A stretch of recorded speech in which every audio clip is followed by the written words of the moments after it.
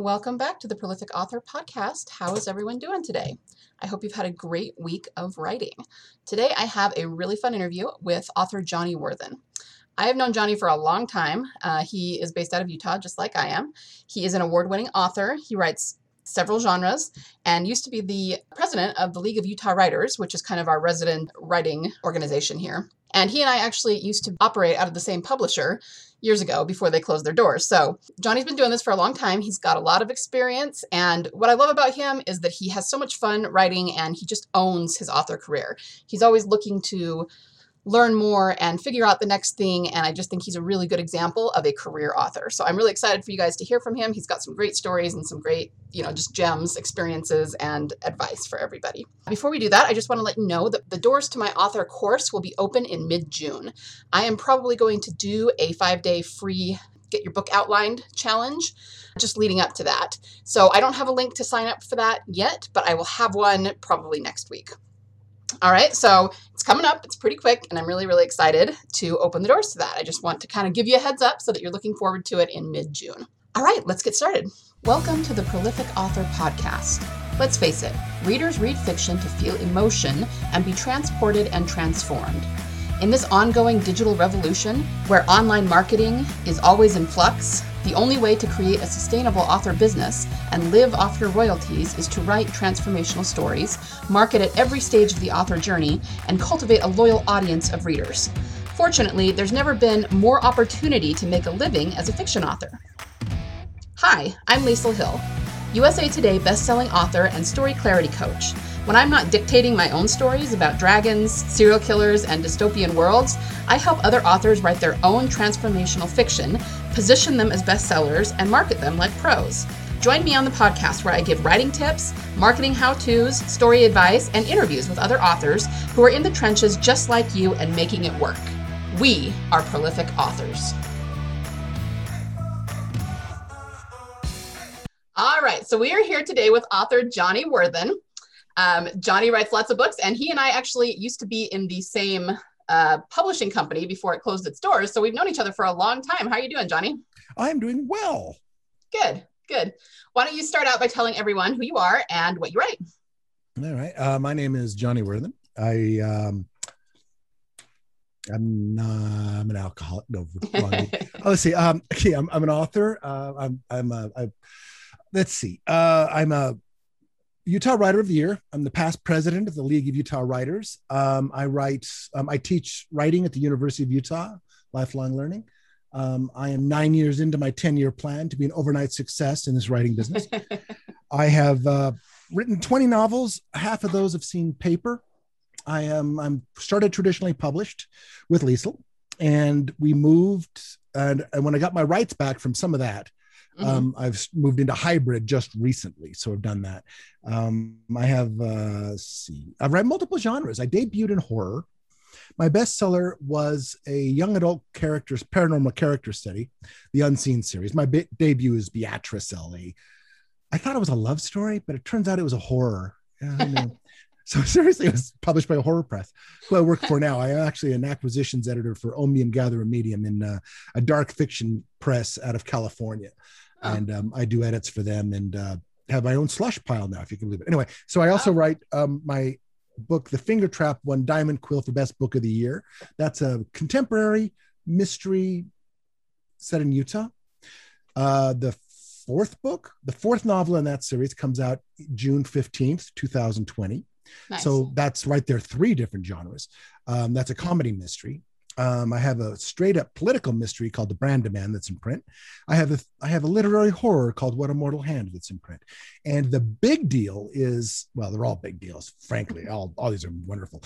Come November, my science fiction epic trilogy, Coronom, the first book of Kings, Queens, and Colonies, is released by Flame Tree Press, distributed by Simon and Schuster. So wow. I've hit big 5 come November. Yeah, that's exciting. Yeah, I know. I get launched in London and New York. It's going to be so cool. I just finished the edits. I love this book so much. I love all my books. Love all my books. Anyway, so that's what I'm writing. That's what I write. Yeah, I'm the idiot that quit his day job to start writing, but I could. So don't recommend this. Don't do this at home, people. So can you talk a little bit about like how the experience is different when you're doing self-publishing versus, you've done the hybrid thing. So self-publishing versus Yeah, traditional. it's a, well, okay. I had a real, I don't want to say blind spot. Let's just call it prejudice against self-publishing for the longest time. Mm-hmm. And that came because, it's easy to, there's a lot of noise out there. There's a lot of junk out there. I say it's never been easier to be published, but it's never been harder to be read. And I always leaned toward traditional publishing because, well, among other reasons, I'm a lazy man, but also because I always thought there was more fame in that. You're either in it for the fame or the money, I suppose. They say if you want fame, go traditional. If you want money, go self-pub, go indie. Well, anyway, that's fine, Danny. But mostly I want to be read. I want to be read. I don't care, read. So, right. What happened is I was first kind of slipped into this on accident with Jollyfish. When Jollyfish was acquired by Flux, they were going to grandfather the entire catalog. Now, with Jollyfish at the time, I had my Unseen series, of which 3 books, all 3 in this trilogy had been released. That's Eleanor, my bestseller. Won Gold Quill for Best Young Adult of the Year. That was it. And it was Eleanor, Celeste, and David, and those were doing well. And I just launched The Finger Trap, the book that won the big award. And no sooner had it won the award than we heard that Jollyfish was folding. So anyway, they were going to grandfather them all in, but they were not going to promise they would publish the rest in the series of my adult mysteries. At this point, I had several written, and I couldn't let this die. So my agent got the rights back, and we started shopping it. Oh, that was hard. That was difficult. It never caught. A lot of there's so many different gatekeepers out there. It is so hard to break into here, even if you have books out there. And I was trusted, but some of the things working against me is the book had already existed, and they look at the book and said, "Oh, it didn't sell very well. It was only on the market for like 42 days." So that was a problem. So anyway, ultimately, in order to keep the series alive, I had to go indie. So I set it up, and that allowed me to bring out that one again, which was nice. Actually gave me a chance to correct some of the mistakes. There were 2. And then I brought out Thicker Than Water, which I think is just a gem of a piece. The book, I remember Orson Scott Card saying he wrote Ender's Game in order to get Speaker for the Dead. He wrote that one book for the other one. And that's how I think about, I actually wrote The Finger Trap so somebody would notice Eleanor, but The Finger Trap was so much fun. And then Thicker Than Water came out, and that is such a good book.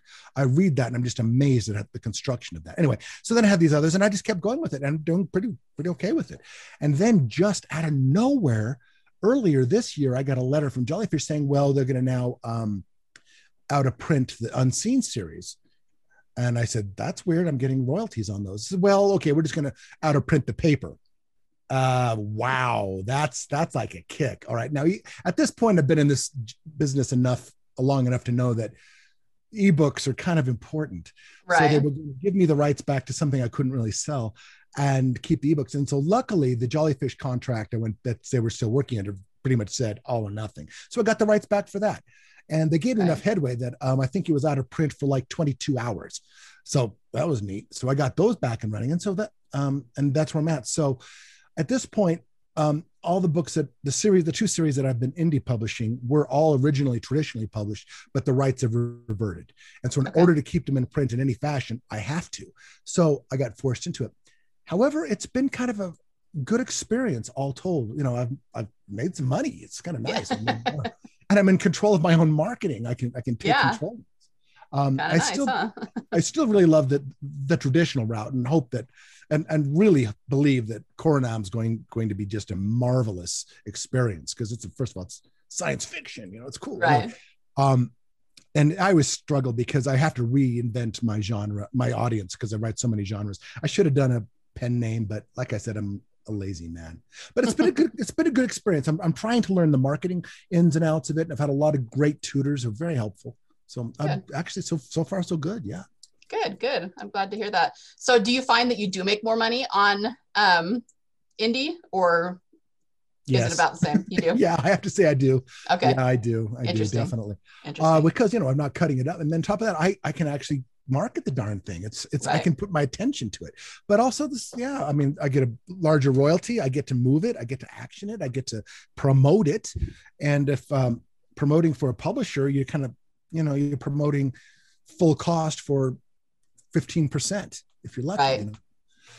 So unless you're working with big numbers and you're being released by Simon and Schuster and Flame Tree Press, which is a fantastic press, it's questionable. So I don't know. I'm still got a couple of books out that I'm marketing, that I'm shopping around. Some young adult that I thought would just go nuts by now, but haven't caught yet. I think people hate me now.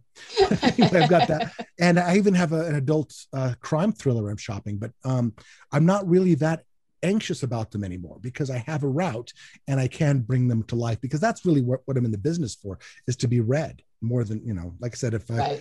I needed the money, I wouldn't be doing this. Yeah. Yeah, for sure. Yeah. Interesting. Well, that's good to know that it's really interesting to get people who are doing both and kind of get the contrast between the two. And I think you just have to know what you want. I mean, people say it's a good thing to go hybrid, but which I think it is, but you also have to just know what you want to get out of it. Yeah, it is. I mean, if I'd love to be in that ivory tower and just say, oh yeah, I published my first book and won a Pulitzer and I'm set for life. No, Pulitzers actually don't make you set for life. Right. But yeah, it's if you want to keep it going, it's almost required these days. It's like still using a fax machine in the age of email. So you got to follow along with it. So it's been a grand learning experience, if nothing else. But it's been much more than that, because it does allow me to have so much control over my career and my books, which is hard, because like I said, I'm a lazy man. I don't like putting all this time in to marketing. But then again, Midlist is the same way. Yeah. There's no guarantee, or small press is the same way. Small press is 100% this. You've been there. Yes. You know what we're talking about. Yeah. We've got nowhere to go on that if we don't do it ourselves. I mean, they make a little push and they keep it around and you don't have to worry about it, but you should worry about it. Mm-hmm. So it's kind of making me a more well-rounded modern author. Right. I've, some of my heroes did the same thing. Twain, I think Huckleberry Finn was self-published. Mm-hmm. You knew, and now you do. Yeah. But it's so it's an experience. It's definitely the business side of it, which is kind of not the sexy side, but it can be, because it feels like there's a different camaraderie out there. It is a slugfest. There are a lot of us out there. Right. Sometimes I wonder if there aren't more writers than readers these days. So I do my bit by reading as much as I can. Right. Well, and I like that you talked about having a route to go, because I think that's really the kind of the secret behind it, is you have to test and experiment until you find something that works for your books. But once you do, you can repeat it, and so then it's not so difficult and it's not so daunting to get that marketing done. I think you're right. It's also because I have a living series, the Mm-hmm. Tony Flanner series, The Finger Trap, the Thicker Than Water. Then the third book is called In the Wake of Captain Lord. And then the next one that's coming out in June is called The Counterfeit Connection. That's fun. That takes place in Utah, Sundance. Nice. Tony goes to the mall. It's fun. He's funny. He's full of sarcasm and bad language. It's hilarious. But anyway, since it's a living, thriving, growing series, it's dead if you don't do this. So I really got forced into it, and I'm glad I did, because it gives me so much control. But something like Eleanor, I don't know if Eleanor is ever going to get a fourth book. I love that series. The Unseen has won awards. It's got a Kirkus review. Library Journal, definitely my most recognized book by many people. However, it's kind of now just there. So I just want to keep it alive, want to keep it available. Yeah. So I get actually two sides of it, keeping a series kind of I don't want to call it defunct, because it's still alive, new covers and things, but it's not growing, and a growing series. And it's so they're different animals as well, and finding new avenues and new audiences. I'm afraid, I had some success on Facebook and working on Amazon ads, and done a lot of promotions, which have really given steps up. But you never know, always trying to figure out the new thing. Right. It is a lot to keep up on. Yeah, for sure.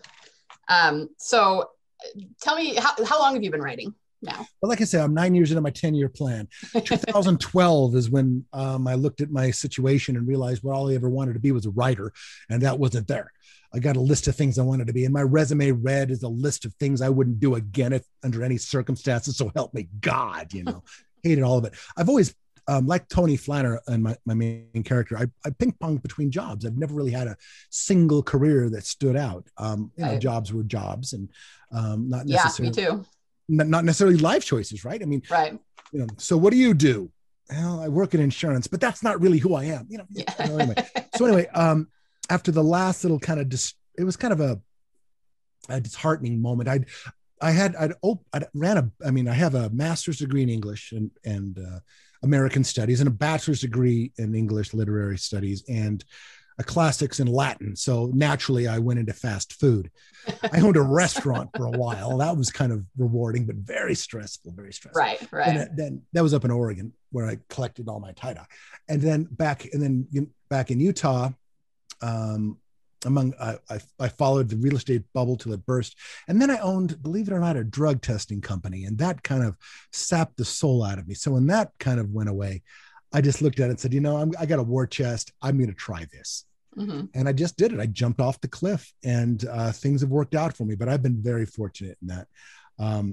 Probably too fortunate in some ways because I don't have the, I can pick and choose a lot more than I think a lot of authors can because, I'm independent at that point. That's not to say I don't want to be here because I still very much need to be read. I really love these books. So any bit of validation for any kind of writer, you can do it. So anyway, yeah. So I'd say I've been writing my whole life, which is years. And, but professionally, I'm now 9 years into it. My son's asked me what happens in 11 years. And I said, well, then I'll be 11 years into my 10-year plan to be an overnight success. I still produce. I've got countless short stories. I have several, at least get a book out a year. One year I had 3 books come out, all different publishers. Wow. So you never know. So it's, but they're small presses. I'd like to get something bigger. So that's something else, by the way. As a hybrid author, I'm allowed to stoke my sales, which would look good for other people trying to buy my other books. Well, yeah, okay, you did all right with this book. Maybe you'll do all right with this one. So yeah, that's it. Because I think as soon as any of my books become a bestseller, all of them will be. Yeah. So that's where I'm going with that. So that's a second benefit, if you will, for the hybrid route. Definitely. And so, I've been doing this and I get involved and I like doing this. It's I've never had a job that paid less that I enjoyed but I enjoy it more than any other job I've ever had. This is a fantastic gig, right. Creativity, edits. I meet people. I learn so much, constantly challenging me. I love being a writer. Absolutely. I like being a writer. I love being an author too. Authors are neat. Cool. You meet some cool people. Hello, so, it's a gang. Not all of them are nice. I've met some jerks. Yep. But most of them, we're all in this. We're all kind of just journeying together. Yeah. Yeah, for sure. So why do you think that you feel so called to tell stories? No, I don't know. I think we all emulate our heroes. We try to,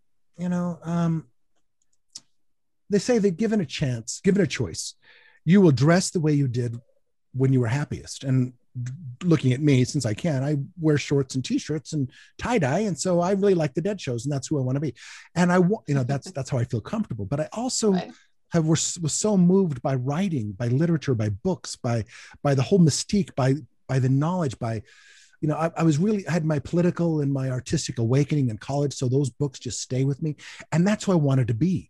I want to be those people. I want to have that effect. I want to be that smart, that knowledge. I want to create those things. And so following in the footsteps of those heroes, whether it's, Hemingway, Faulkner, those are some of the greats, or Alice Walker, so many great authors. It just changed me. I just kind of started doing it. I always started writing a story. And then I was always writing something, always creating something, always had that voice and always kept it up. And I learned suddenly, I've forgotten at what point, that a lot of people don't know how to write. Everyone thinks they do, but they really don't. Right. Well, I'm not going to pay you for that. Anybody could write a paragraph. No, not really. Not really. And I'm horrified of that. But I wanted to be a hero. So, I wanted to be those people. I had this terrible, do you want to know how not to sell a book at FanX? Sure. Here's your pitch. All of my books can be taught in an English class. See, that's just it. I'm a multiple genre author, not because not because I fell in love with Tolkien or I fell in love with Elmore Leonard or I fell in love with Right. um, Jonathan Franz or something, but I follow a theme, right? My Mm-hmm. master's degree and my bachelor's degree were in literary criticism, for crying out loud. I mean, this is Derrida and Lacan. I deconstruct and I love it. Start with the text and you see all these different meanings of symbol and symbolized and sign and symbol. And you go deeper and you understand the greater thing. So the theme of it. So I was doing autopsies on things. It never even occurred to me, how was this written? It's what is it trying to say? And that has always stayed with me. And so when I write something, I start with the idea of what questions do I want to address? And then it forms around it. That's why it started with I wanted to explore the idea of love. And so, but the darker side, the jealousy side of it. And that's where Beatrice was born. And then with the Finger Trap, I was just experimenting with what a voice-driven thing could be and actually autobiographing a bit and that one until I realized Tony, the Finger Trap, is where I realized I want to do this. Because I'd actually at that point I already had books in the market, shopping them, but that's where I wanted to be. And I liked the experience. I liked losing myself in there. And then you have those moments that really make it worthwhile. Those moments when you write the end, which is unparalleled. Believe it or not, even saying, "Oh, I've sold a book, it's in print, I'm holding a copy," those are wonderful. But never is there a rush as finishing a book ever. It's a 2-day, my feet haven't touched the ground kind of high. And so that does it too. Yeah. You think also, in a way, I think it could be mortality as well. I want to scratch the wall, we're here for so short, but if I leave a few words behind, maybe somebody will read that. I'll have some impact, that something that I have learned can be carried on a bit. So I have that kind of, I don't know, narcissistic idea that somebody will want to read what I had to say, or that or that I can slip in these important ideas into an otherwise comic scene, or that I can, and like in What a Mortal Hand, I can explore the idea of God and see, the nature of renewal, Yeah, I know, right? That one's a strange one. Yeah, so I'm, it's a calling more, been a calling for me. Occasionally I'll put myself in a position where I have to write something, but for the most part, I kind of just write what I want to, and then I shop it, which is not necessarily the way to do it. The authors the most successful authors I know have always, I got a 10-book deal with Random House. Oh yeah, what are you writing? They haven't told me yet. Wow. And I'm not making that up. That's the kind of thing that, at a certain level you get into, and then that kind of becomes a craft. And so I'm still glossy-eyed enough to be looking at this as an art. Right. So I write things that don't fit neatly into any genre. I write experimental, like I have a book called Things Bequeathed, which everybody wants to call a young adult, but I can't see it. First of all, it's got a 14-year-old protagonist, which should be a middle grade by definition, but it's not a middle grade. She, first of all, she goes through some serious things. It's my daddy issue book, I call it. And she goes through daddy issues, and she has a little demon friend that helps her. And it's got that kind of sensibility, but it's still got a lot of heavy stuff in it. Coming of age in a different way. And 14 is like, don't touch 14, supposedly. I didn't know. Huck Finn was 14. I thought I'd be okay. But no, that was a tough one. But that's hard to put in there because in a way it's literary. I actually have to compare it more to I don't know, just so I've I don't know. To Kill a Mockingbird comes to mind because I'm working with those kind of ideas. Okay. I do feel weird comparing myself to the greats, but Harper Lee really should talk to me. No, it's hard to do that because I come from that angle. So I want to explore ideas. I want to say therapy and everything, but it's so rewarding. And sometimes I really, really connect with other people. I say authors bleed on paper and then try to sell the bandages. Right. I like that. So sometimes I find people who need the bandage. Yeah, for real. Sometimes the bandages can actually become pretty valuable and pretty lucrative down the road. They can indeed. Yeah. Yeah. Awesome. Well, it's so great to hear your experiences. So how do you go about your writing? Tell me about your process and how do you craft your plots and your characters and all of that. Well, okay. Well, I took a few writing classes in college, and that's really where I did it. So after that, I went to the real world and I tried the job. I got I got a leap on the job experience. Anyway, but so when I approach writing now, um, there's always the germ of an idea, and most ideas germinate for about a year, 2 years.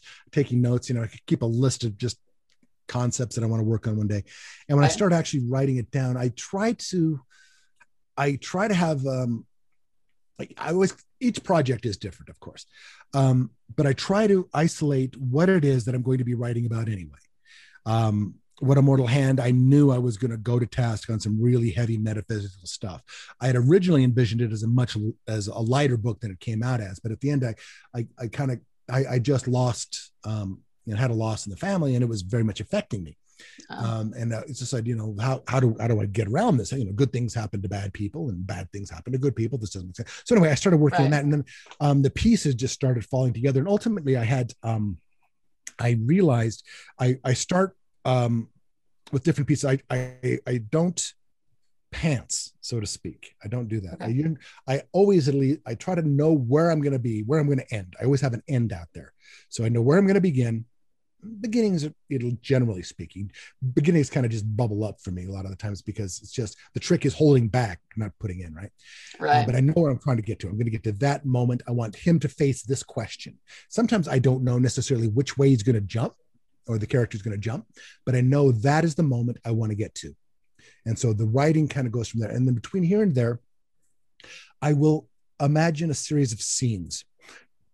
I know a lot of people like the 7-point plot structure, the 12-point ziggurat, the 15-point save the cat, the 26.5 marathon. I don't know how long is a marathon. Anyway, that's right. So I don't do that, but I consider everything a 3-act structure, which is a beginning, a middle, and an end, and everything's in the middle. But I will create a series of scenes, and each scene should address either. Usually it's a thematic scene. I want to explore some element of choice.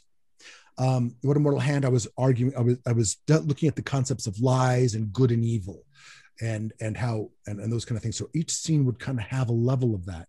And as he fell deeper and deeper into madness, some of the scenes would evolve, and I'd slide new scenes in between. So I'd start with a scene list, at least to what I consider 30% out. And then by the time I'm halfway through that, I'll have another bunch of scenes coming out after that. And then at some point, I just catch momentum and the thing just comes out. Right. Other books, I've had some really, really tight, I experimented with this, really, really tight outlines.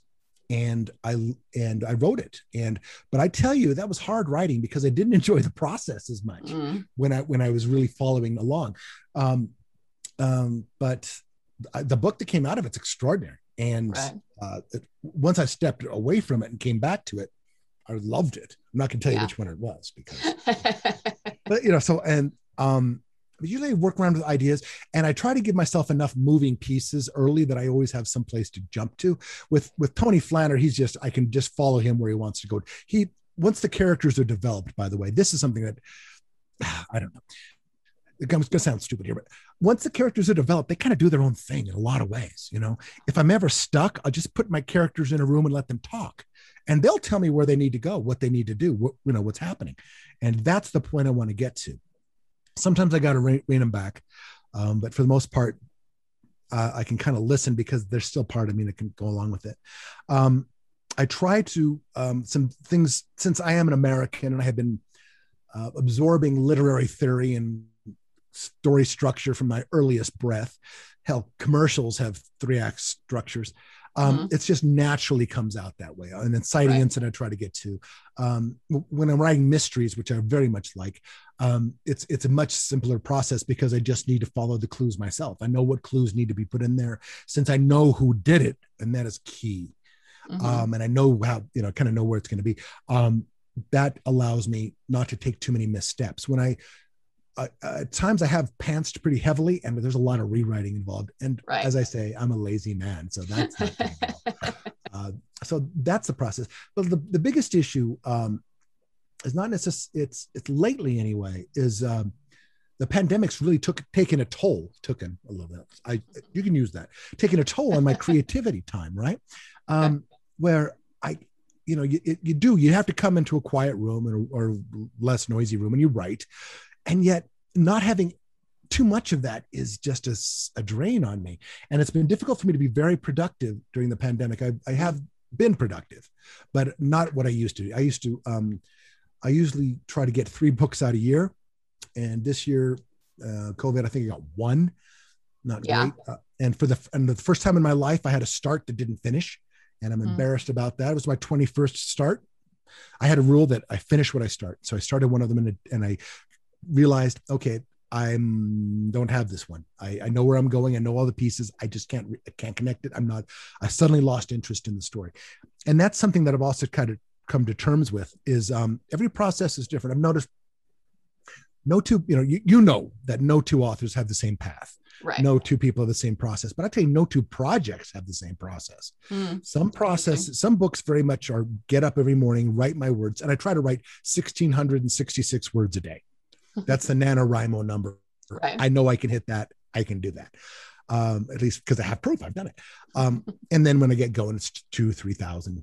But so that's my goal. And yet each project is different. Some books would just come out. Some books I honestly just had to hold back. Other books pulling teeth for a while. And I don't know. It's tricky. The project I'm working on now is a horror. And it's I'm trying new things, which is helpful, but it's a lot of distractions have come up and dragged me down. However, I still find myself thinking of the book every day, Right. working a little bit on it. So I have to say that it's still in progress, but I'm not hitting my words like I used to. So also I seem to work well in coffee shops, and I don't have coffee shops anymore. Those are my favorites. I don't know why. Right. Enough out of here. Like this nice quiet study. Can't get much done in here. Can't even edit in here. Really? Yeah.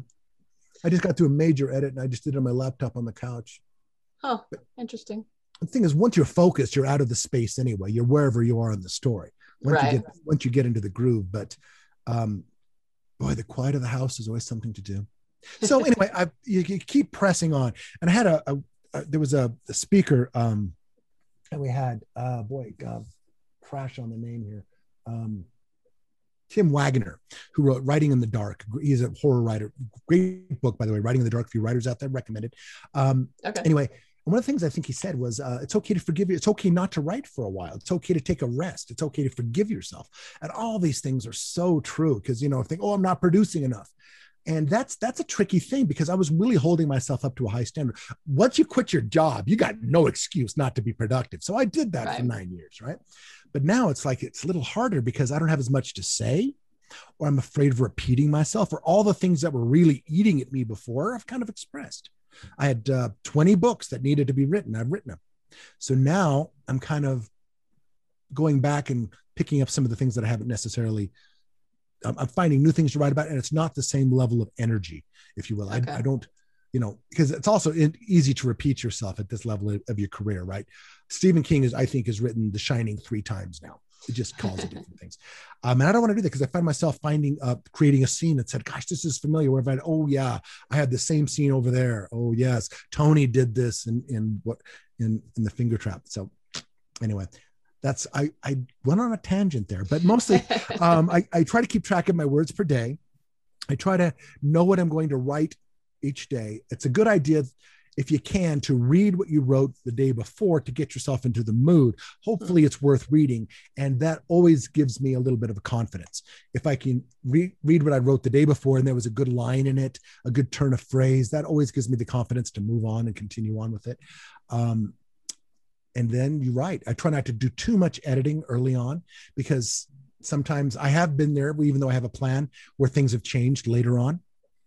In one of my books, I knew how I had the ending wrong.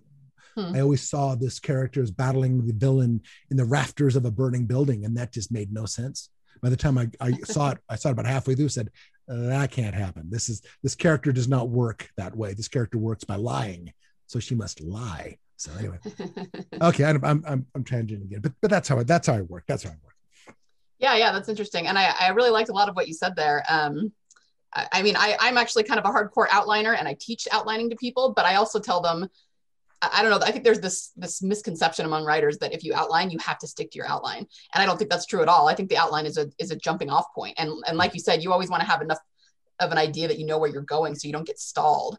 But if you have a moment of clarity or a light bulb moment, yeah, totally deviate from your outline if it's going to serve your story, you know? Well, the thing is that an outline gets done. And that's one of the problems that I had with that story. I had to let go. I never had a solid enough outline. I had the first third of it.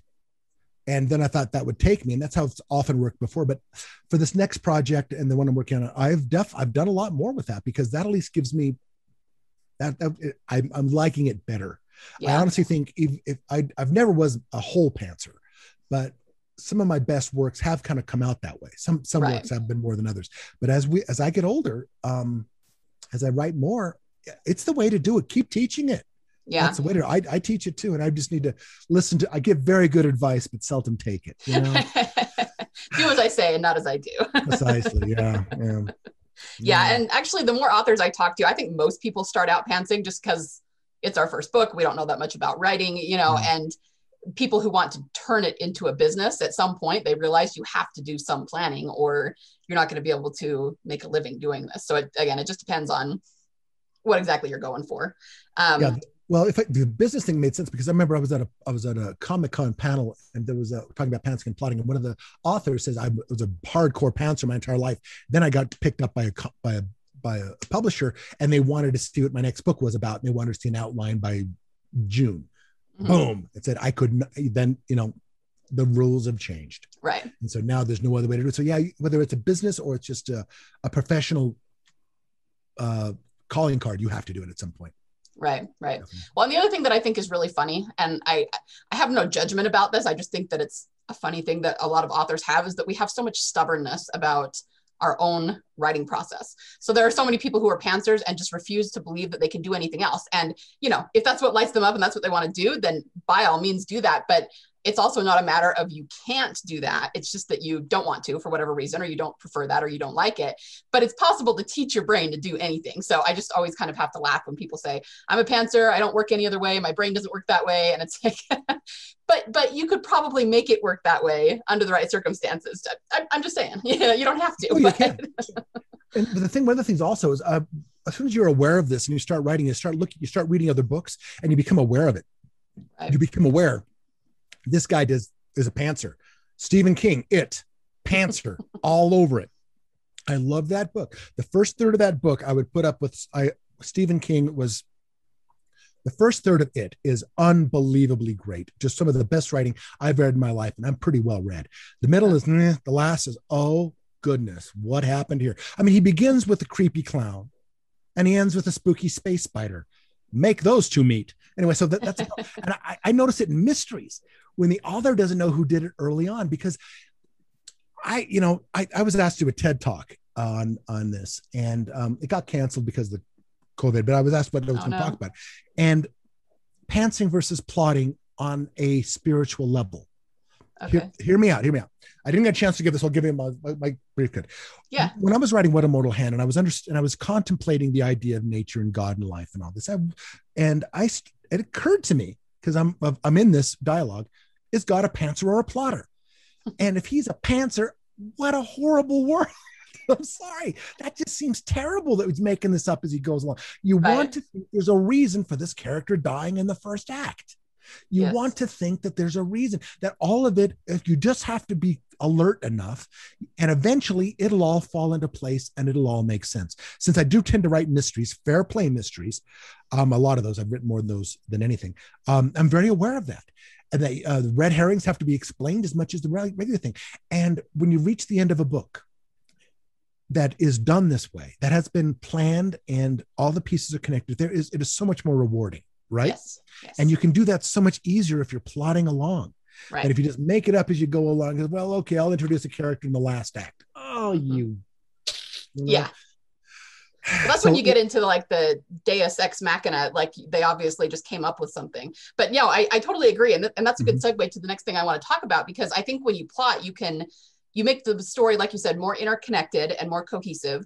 And you can, the human brain is we're conditioned to look for patterns in Yes. anything. And so when a reader, I mean, most readers don't even pick them up consciously. It's a subconscious thing, but they get to the end of the story and they don't even know why. They just loved it and it just spoke to them. And it's because it was planned so well, and because the first chapter mirrored the last chapter, and there were so many, foreshadowings and symbolism and all this different stuff in it. And so, it's not really about whether we like to write that way. It's gonna connect with the reader that way much more deeply. And I know I've actually attended classes that you've done on symbolism and about using it purposely and using it a lot. So what can you tell us about that? Well, it's the same ideas. But yeah, it's creating a satisfying connection. It's still the same thing. Since I do kind of come with I write from an idea standpoint. When I think writing to theme is a complete luxury. You don't have to. Every book will have one, and if it's there, it'll always be there in the background. Since I was trained to find them, I'm there. But when you're working with symbolism, I mean, everything is a symbol. It's communication, and I teach the reading writing spectrum, reader writer spectrum. So a writer creates something, and the reader brings something to it. It's never a one way. You're never all the way there. The reader's got to bring something to the table, even if it's just knowledge of the language, right? But also that one word defines another. It's this group. So anyway, you want to let the reader get involved. The more the reader can get involved with your story, the more involvement they have, the more it'll mean to them. If you're filling it with adverbs and adjectives in every description possible, and you're not leaving the reader a lot of room to really imagine, to work with their brains, they might still have a good read and a good experience, but it's not going to stay with them. Now, that's kind of the mental margarita, or the Marvel movies, if you will. What was the second Avengers about? Anybody? Yeah, I don't know. And then there's books and stories that actually that might be a little harder to get into, but stay with you anyway. But the idea of symbolism is that behind everything is a symbol, but there's resonance in those things, and if they can keep coming back, and it's that same kind of subconscious connection where they know the story is fulfilling and satisfying when they get to the end, because all the pieces were there to begin with. And even though they never consciously understand that they're reading a story about they're reading a story about promises, for example, Blind Squirrels, about promises. Everything kind of echoes and comes off with that. And so the final twist makes sense because of that. And the symbol of the promise, be it a wedding ring promise that I might use in one scene, or the promise of a degree in another that never paid off, or the promise of I made a promise, a commitment to myself, I'm going to keep it, and how those different things happen. That's important. And you carry on an idea in every way you can. Since every line is a symbol of some kind, using other symbols and themes within your story are just required. And you tap into a reservoir of previously understood connections, whether it's sometimes the connections are built right within the books, like the Mockingjay in Hunger Games. So that's a symbol she creates, and it is a very effective, well-rounded, complete symbol that just looking at that one symbol and understanding where that bird came from, how it mated with another bird to become this resistance bird, tells you the entire history of that world. It is an extraordinary piece. And then again, you could have something like the plow in My Antonia, where it's a symbol of cutting the earth and new life and everything. And that kind of sums up the whole thing in one simple image. Then you could borrow symbols of somebody got their hair cut and could no longer be an effective fighter. You're going back to the Bible, and you bring this other information in there. So I'll make a joke. I play upon cultural literacy all the time, and that plays upon shared symbolism. Somebody finds, I found the one ring, give it to me, my precious. You make the connection. And what you've done is you've asked the reader to make that connection within their head. I know this sounds very basic, but it's not.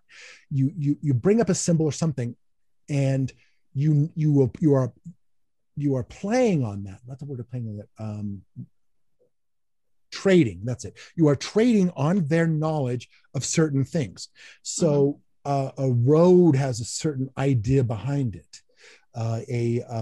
Rings are very, very powerful. Churches, graves, all these things they don't come unencumbered, and you can actually trade on that because you don't have enough words in the longest book to get all that information in there. So the reader's got to bring more. So you encourage them to bring their knowledge of the Bible, bring their knowledge of other things they've read.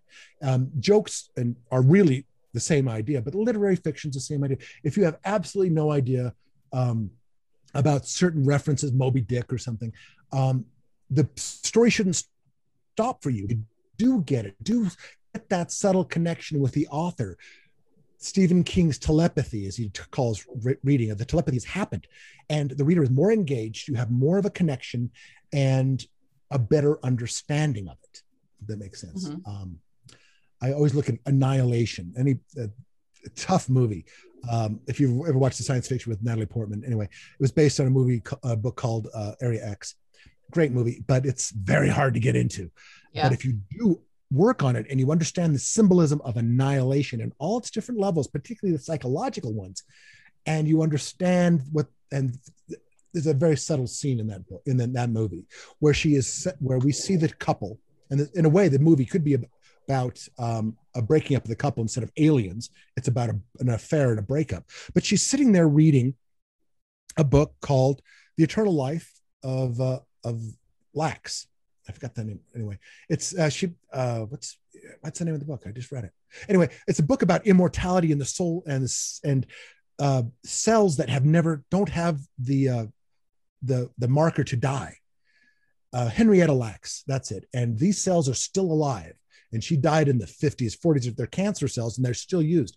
But it's interesting because that actually is a symbol of the entire movie and a theme within it. And those kind of subtle things which go through it, if you know the book, it resonates. If you don't, the movie carries on a different thing. So there's a higher and a lower levels you can kind of get the perception of. I watched the movie a dozen times and I get something new out of it every time. That to me is great literature. Anyway, that's what I was talking about. So symbols, but as soon as I made that connection, I had one of those wonderful, satisfying aha moments, and that is what we want to get to. That's the end. That's the payoff. That's the laugh at the joke. A joke is ABC minus B. They enter, they figure out the missing part, fill it in themselves, and it gets a giggle. It's the same idea as symbols. So that's where I'm going with that. That's a long way to say what I'm talking about there. See, this is why I write multiple genres. How do you put this in one genre? Yeah, I write young adult character studies. I don't know. I do that. But move on to another question. That's probably too long. I apologize. I totally know what you mean, though. I actually recently just did a little training on like epic one-liners that kind of follow the same, what you were just saying, like take something that they would have to have read the whole book or the whole series to understand and make the connection, because that's what drives the aha moment and can create a lot of satisfaction is when they make those connections. So I think that takes a lot of skill as a writer to do. I don't think most first-time writers even think about that, but as you get going along, that's how you create better fiction. I think it's training the mind. As soon as you're in there and start doing a lot of it, it kind of just becomes organic. In my book, Cornum, for example, the idea behind that is, there are a couple things, usually it's a bunch of things happen at once. I had just read the story of Roanoke, the lost colony of Virginia, right? And I didn't like the ending. I didn't like how that one ended. I love the background stuff. Lee Miller wrote a fantastic book about it. And I loved that. And then I looked at that moment in history around then and realized this was the birth of a lot of our troubles. This was the beginning of the slave trade. This was the beginning of colonialism. A lot of bad things began in the 16th century. So I started thinking about working on that. And I said, well, what else? What other options are there? What's your utopia, Johnny? I thought about it. I don't have a utopia. I couldn't think of the perfect life. But you know what I did get? A better one. I could at least visualize a little better than what we had now. Okay, so that then becomes my end point. So then I started thinking, and all these different pieces and all these different characters are swimming in my head, and I know what I want to talk about. And it starts and when you write fantasy or speculative fiction, you can take honest, real events like Roanoke, like the Spanish Armada, and you can twist them away in a way to revisualize them to fit your agenda. Now, historians do this too. They just do it sneakier. So I didn't. I set it in the future, Right. 3000, year 3500, way in the future. Earth is gone. We're around new planets. And the symbols are still there. And the ideas are still Mm-hmm. there. And I explore these ideas. And I didn't necessarily come up with each and every connection of this and that, but they organically came through. Once the Right. once the project took root, I could kind of see what needed to have happen here. Since I was working in such epic scales, I could bring up all those things, from the slave trade to the role of the church to the role of kings to the role of the peasants. All of this major turmoil I could then expand upon. And I let myself have, I don't know, 15 point of view characters in that book, something along those lines. But it was necessary. And the whole thing carries on with a series of scenes. And so, like, there's when you couldn't put on a 7-point plot structure. You just couldn't. I forgot where I'm going with this, but mostly I'm just saying that this became organic, the symbolism, Right. that understand that you need to have this, because in the back of your brain, you're working with archetypes anyway. Elizabeth Gilbert, I think that's Elizabeth Gilbert. Yeah, Elizabeth Gilbert, who wrote Eat, Pray, Love, has a fantastic book called Big Mm-hmm. Magic. Anyway, she also has, if those of you don't want to go read that, go look at her TED Talk. And if I can paraphrase that, she talks about writing. And in it, she talks about one of the things that I remember that very distinctly is the Romans didn't put their names on their works because it was a genius in the form of another entity. They were just a conduit. They didn't claim ownership over this because they were spoken to by an alternative force. Okay. The muse, if you will. Right. And it sounds like such crap, but it's not. There comes a moment where I'm taking dictation, right? And that's where you want to get to, in my opinion. And if you can get that, and that's my best books have always had that, where there's just moments where it's just flowing on its own, where an idea has come through and it is it almost comes ready built. I just have to assemble it. It comes in all pieces, I just have to assemble it. And that's the idea, is that you can. And that's part of the reasons why sometimes I think I waited too long to write this one story and the muse left and found somebody else. Probably, Yeah. I don't know, Interesting. Dan Wells, maybe. I don't know. So if he comes out with that I story next year, you'll know. know what It's happened. mine. Oh, that's awesome. So tell me this then. If you could take a 6-hour plane ride sitting next to any author, living or dead, I who would thought it be? about that. Hunter S. Thompson at his peak. The plane would have to land before we got anywhere, but that would be the trip to take. If you don't know Hunter S. Thompson, he wrote Fear and Loathing in Las Vegas, Fear and Loathing in the Kentucky Derby. He was a social critic and a crazy man during the 60s and 70s. I think he'd be the most interesting. I mean, I think Hemingway could be a schmuck. I met Tim Dorsey, so he was high on the list, and I met Tim, so that's cool. Elmore Leonard, I would have liked to talk to, and Ursula K. Le Guin. I have nothing but more respect. Every time I learn more about her, I have more and more respect for her. As a matter of fact, she gets a dedication for Kings and Queens. I dedicated to Lee Miller, Naomi Klein, and Ursula K. Le Guin. Ursula did that famous. Well, anyway, she's just great. If I don't know Ursula K. Le Guin, look into her. She's just, if nothing else, she's at least a good example of how you can try to use your art for good, if you will, of creating it, particularly speculative fiction. That's why I dedicated the book, because I'm trying to envision a better way. So I don't know if anybody's going to read this book and says, "Oh, I have learned the evil of my ways. I am going not to attack this island." No, it's not the way it works, but it's a good ride. So, but anyway, Hunter S. Thompson would be fun. I probably couldn't keep up with him, and his smoking would get a little old after a while, and his slurring would be bad. But man, I at least have a story. I'd have such the time I spent 6 hours with Hunter S. Thompson, and we had to land in Guam. All right. Hey, the landing would be half the story right there. If you know Hunter, he's great. He's dead though. Have you noticed how many authors didn't make it to old age? Yeah, he's one of them. I mean, all of them. You got Virginia Woolf, Ernest Hemingway.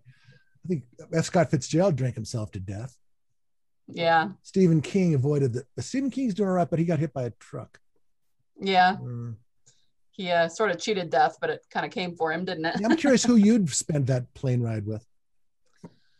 Oh yeah, there are so many. Um, One would definitely be Robert Jordan because he has influenced me so much. But I could name 10 or 15 off. I would love to talk to. Well, let's put it this way: I would love to talk to Yeah, the get you. Telltale Heart. Which one? The Telltale Heart. Oh, Edgar Allan Poe. Yeah, just to ask him like how he died. Like, what the heck happened, dude? I just want to know. I know, yeah, Eep would be good. Eep, I call him Eep. We're like this. I love Edgar Allan Poe. Yeah, he'd be good. I consider him the greatest American author. He invented two genres, Right. detective mystery and horror as we know it today. Yeah. And you just kind of wonder like what his personality was like, like how did he come across in a conversation? I know, yeah. I think he was probably, I understand the rumor is he froze to death drunk. Somebody else said he was beat up by canvassers trying to get his votes. I don't know. What was the story of that John Cusack movie? How did he die in that one? He played Edgar Allan Poe. I think he was poisoned in that. Okay. If I watched it, but I kind of don't remember what happened at the end of it. But yeah, it's just like the famous mystery around his death, Yeah, Edgar Allan Poe would be awesome. That would be pretty good. Awesome. I mean, it's the whole process is strange. My last Tony Flanner, The Counterfeit Connection, which comes out in June. Yes, I'm pitching it. I'm plugging it. Go for it. The theme of that is counterfeiting and imposter syndrome. Something that a lot of creatives know about. And all creatives, I think. Yeah. So that was what I was wrestling with when I wrote that book. And so every mystery, every angle has to do with counterfeits, whether it's counterfeit this or it's counterfeit people, counterfeit ideas, why you see yourself. And I like that book because when I read, reading it again, having it out there, I realized that Tony never actually solves his own counterfeit. He gets a good moment. He comes out of it for a while, but it's only for a while, right? But that's part of it. And I hate it. Do you ever get to thinking that I wonder if all my best work is behind me? I'll never write anything as good as that again. And then you get some validation, like big release. You go, oh my God, I still have it, And that's part of it. It's just validation, Right. I think that's what being an indie author offers more of, because if you're chasing it, the gatekeepers, it has nothing to do with your writing. Well, something to do with your writing, but it really has more to do with the market. Right. They won't, or they had a bad bagel that morning and they're not into the slush pile. Right. And the word arbitrary is more powerful, is better than subjective. It's arbitrary. And if you write something weird, how do you ever get validation if you write something unusual? Right. Frank Herbert and Dune. Do you know the story of that? Yeah. Do you mean how he wrote it? No. Yeah. Who published it? No, I don't. He couldn't get anything. Chilton published it the first time. Chilton is famous for publishing How to Fix Your Mustang. They wrote car repair books. They stepped out of their comfort zone to do a science fiction because they liked it. And he couldn't get arrested in New York. Yeah. The Hunt for Red October. The Navy published that. Nobody else would touch it. So, and that, at least now we have the options like The Martian can come out or Ready Player One. This is what indie does. You at least get the validation in the readers and you get something back. But that's why it is easy to be published now. And if you get any validation on that, so much the better. I mean, it would be nice if, maybe eventually this book will catch on. Maybe it won't. I don't know. Maybe it's ahead of its time. Maybe it's past its time. I don't know. Still people who read it, but not enough because the new hotness is werewolves with one ear, and that's what's selling at the moment. Right. So anyway, indie offers that. I don't know how we got on that, but I know many of your listeners are indie. There's a reason why a lot of really good authors, every author does this eventually. These gatekeepers are not infallible. Right. I agree. And it just gives everyone, like you said, there was a time when if you wrote something that was outside the norm, you had almost no chance of getting it really seen. And now you have an audience for anything.